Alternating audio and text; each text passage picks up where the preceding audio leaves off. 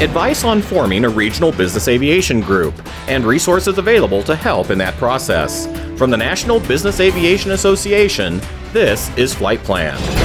I'm Rob Finfrock with your trusted source for business aviation news and information. It was almost 75 years ago, September 24th, 1947, when leaders from 19 companies came together for the first annual meeting of the organization that would ultimately be known as NBAA. Those leaders understood the importance of presenting a powerful national voice to represent business aviation. That same spirit has also guided the formation of groups and associations to represent our industry at the regional level, in our states, communities, and sometimes even at specific airports. Today, there are close to 70 such organizations in NBAA's Regional Aviation Groups directory that are all actively working to advocate on behalf of business aviation in their state, city, or area. But that doesn't mean more aren't needed. That said, the idea of forming such a group in your region can seem daunting, and it can also involve steps and details that one may not have considered. Today, we'll examine some of the steps in that process, including a few of the lessons learned in launching one of the newest business aviation regional groups in the country. But first, here's Greg Voos, NBAA Southeastern Regional Representative. NBAA supports regional groups through the NBAA Local and Regional Group Committee as well as the Regional Representative Program. And both of those are integral to supporting regional groups in their formation and their ongoing success. And this is done by providing best practices, some expertise in-house at NBAA, as well as some online and printed resources. How do regional groups help support NBAA's mission, Greg? Although these regional groups are structured independently, they do have a similar vision and mission with NBAA. And that similar path makes it very easy to support NBAA initiatives and vice versa. This could mean that regional groups would help us contacting their elected representatives in their states about a legislative initiative that's important to us, or by a regional group having a student event or taking the time to go visit students in schools to talk about business aviation. What roles can NBAA play in helping form a regional association?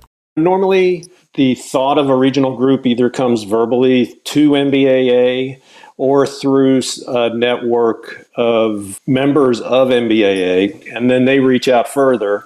And then we have those initial discovery calls to really dive deep and go, okay, well, this is what it's about. And we can give them a ballpark of timelines, workload, necessary stakeholders that would be very helpful to advance. And then we move on to further planning calls. Your regional representative is important. And then there is, with the help of the Regional Group Committee, a starter guide to starting a regional group that covers all aspects of things that you want to consider, from the tax implications. How do you want to be filed with the IRS? Because being a nonprofit and being the correct nonprofit is pivotal to the success of the group. So there's numerous resources within NBAA, both the human factor and the intellectual printed resources that are available. Coming up, we'll hear from industry professionals about their experiences when starting their own regional business aviation group. But first, this message from NBAA. NBAA Flight Plan listeners, are you getting recognized for your leadership? NBAA now offers certificates and other credentials in safety, sustainability, and more. Visit nbaa.org to apply today. We're back now with our discussion about the steps in forming a regional business aviation group. And now I'm pleased to welcome three officials from the Central Florida Business Aviation Association, or CFBAA. David Keys, Chief Pilot for Peace River Citrus Products, is the group's president, and Matthew Olafson serves as CFBAA's vice president. Jenny Showalter, Chief Motivational Officer with Showalter Business Aviation Career Coaching, is the group secretary. And Jenny, let me start with you. What factors led to the formation of the CFBAA? The Central Florida area in itself is very expansive, and we really stretch from Daytona to Tampa and north and south of that as well. And it encompasses a lot of airports, and we have OEMs, we have corporate flight departments, owner-operators, and lots of other support companies and industries for aviation. In addition to that, we have a lot of aviation and aerospace companies And we're home to an array of aviation education opportunities, including aviation universities, high schools, flight training, maintenance training, and so much more.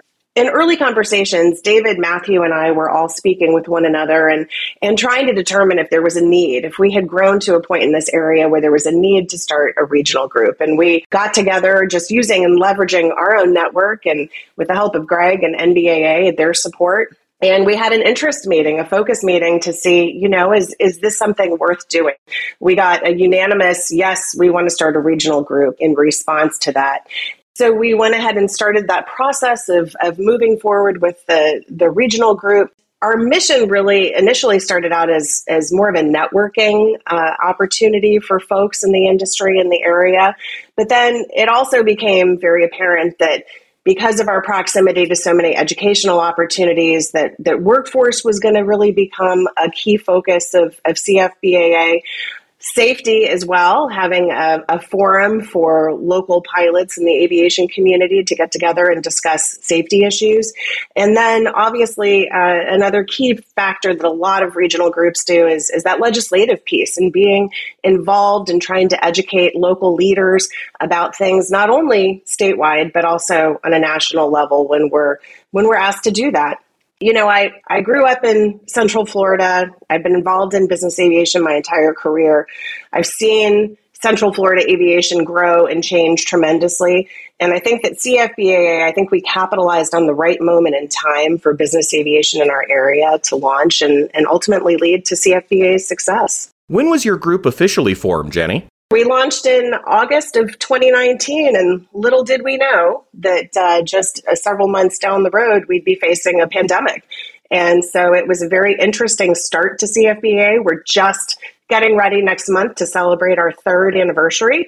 We had that unique start in the midst of a pandemic. And I tell people often that I think we didn't know any better. And so because of that, because we didn't have history, we were able to move forward and pivot very nimbly, if you will, because we knew that we wanted to make this work and be relevant in a pandemic. And so we were able to leverage lots of technology and webinars and happy hours and that virtual option. The association really stood up to grow the membership base during a pandemic when in-person events weren't available. And now we are fully back to the new normal, if you will, and charting our own course as we move forward. David, in addition to the pandemic, what were some other challenges you faced while forming the CFBAA, and how did you address them? In reality, I think the advent of using Zoom meetings and gathering people from all parts of our region, overcoming the challenges, I think,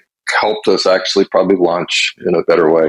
The biggest challenge we faced, I think, was putting together our board of directors. And fortunately, through contacts, we're able to put together an active board that stepped up with attorneys and accountants and operators and vendors and OEMs to FBO operators to reach into all sections of the industry. And that board was one of the keys to overcoming the challenges.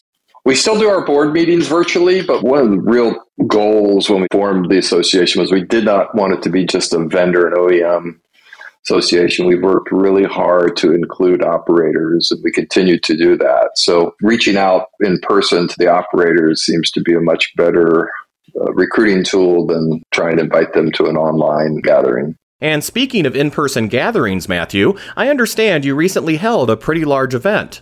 We had our first Business Aviation Day at Shell to Air in Daytona Beach. And our mission for that was part of our education committee, and it was to get the word out of business aviation to the students, both high school and college students.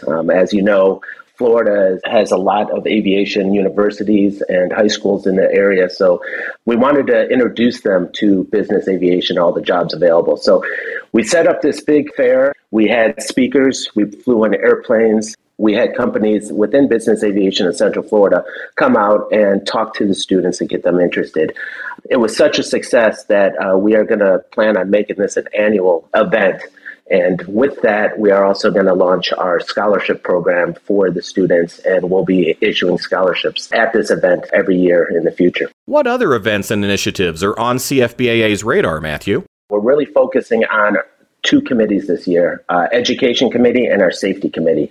The safety committee more towards, operators and bringing value to their membership dues as well. And we're looking at forming next year our first safety stand down in Central Florida, which will hopefully be a yearly event. And David Keys is actually organizing our first safety roundtable next month, where he is bringing in operators and directors of flight departments and going over what the biggest safety issues and concerns are to them, and hope to make that a yearly event as well. We also are bringing in one of our sponsors, aviationmanuals.com, has been a big help, and they are bringing in a webinar series to our members throughout the year. Our first one's going to be September 20th, followed by the next week, September 27th. It is focused around operational procedures of flight departments, how to set up manuals, how to set up flight departments. The second one is going to be on SMS program setups. So through these education/safety programs, we're looking to bring more value to our flight departments. On the education side, we're looking at more outreach to the students, introducing business aviation to them. Right now, they're flooded with airline applications, and they just don't have access to these companies. So we're looking at building up our scholarship program, our Business Aviation Day, and other outreach initiatives. The biggest, I would say, obstacle we've had so far is just in getting the volunteers. So we have a great group on our committee set up already. And so we are just building on that and continue to look for volunteers to help in these areas. Jenny, after having gone through this experience of forming a regional business aviation association, what advice do you have for those who may be considering starting a group in their area? Well, Rob, I would share that you don't know until you try. That was the key for us, is to take that leap and make that step. And I tell people, we showed up with a cooler of drinks at the FBO's community room, and the people that we had invited and some that NBAA had recommended in the area. And we asked the question, is this viable? Is this something you want to do? And another note to that, I would tell you, I'm part of the local and regional group committee with NBAA. And I would tell you that there are a lot of different support structures out there for you. You've got your regional reps through NBAA. You have the committee. We've got a pretty robust area on the NBAA website about local and regional groups. And I think all of us who have done this before and who are passionate about the regional group structure, myself included, are happy to talk with you and walk you through this. There's a lot of support out there, but it all begins with asking the question. David? Put a diverse board together. The mistake would be to put all operators or all vendors on your board. We were fortunate. We had accountants and lawyers and vendors and operators. So it helped in the formation of the group to have experts in the fields that you just need experts in, and how to file the tax paperwork and how to do the documents. So just be open to having a diverse board that'll help steer your association. But I would also tell you to look beyond that. Yes, you want to have a diverse swath of the industry represented on your board and within your key volunteers. But beyond that, you should look for somebody who can handle marketing tasks, because that is a huge piece of running a regional group.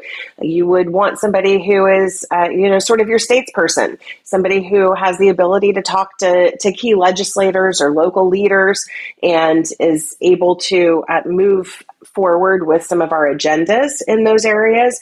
You want someone who is sort of the face and the voice of the association as well, somebody who can communicate through potentially a newsletter or some kind of regular membership communication. So I would just tell you to look for people that have very diverse interests and strengths in order to make your association function as a whole. I think tech support, we sometimes discount it, but it's so important. And early on to identify the proper tools to help.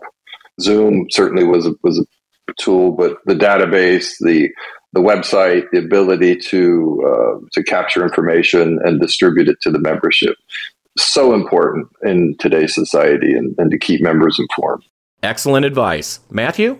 Just stay active. I talk about we need to bring value and these initiatives, but we also have networking events, and people just seem to love those. We have a monthly happy hour that goes around to all our different cities and gets the people in that area to meet other like-minded individuals and business aviation professionals and have fun. We also, in the wintertime, is when Florida goes outdoors again. So we have a lot of barbecues at different airports at FBOs, and it's just a great time to meet each other and get connected. So have fun while you're doing it.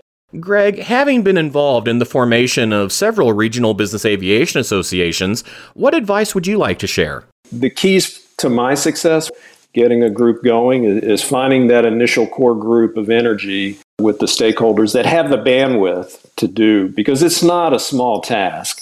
It's not anybody's day job, which everybody likes to say when we're talking about volunteering, because it takes a while. From the first idea that you want to do this until the first event, you could be looking at a year and a half of planning and getting all the proper tax designations, just getting the group in a good place before you go public. Takes a long while. Yeah, just ask questions. Use your regional rep at NBAA and ask questions. Like Greg was saying, be careful how you set it up. We set ours up as a 501c4 because we do want to dip our toes into legislative issues moving forward up in Tallahassee. And then we had to form a separate association, the CFBAA Foundation, as a 501c3 so that we could get donations sent to us. So, ask those kind of questions when you're thinking of forming. And to ask those questions from those with a lot of recent experience, you can reach out to Matthew, Jenny, and Dave at info@cfbaa.org. You can also contact Greg or NBAA's regional representative in your part of the country and explore helpful resources to assist with the formation of a regional business aviation association. You can learn more at nbaa.org/regional. And that's the latest from the National Business Aviation Association. Remember, you can subscribe to all Flight Plan episodes at Apple Podcasts, Google Podcasts, and Spotify, or wherever you find your favorite podcasts, including by asking your virtual assistant or connected device.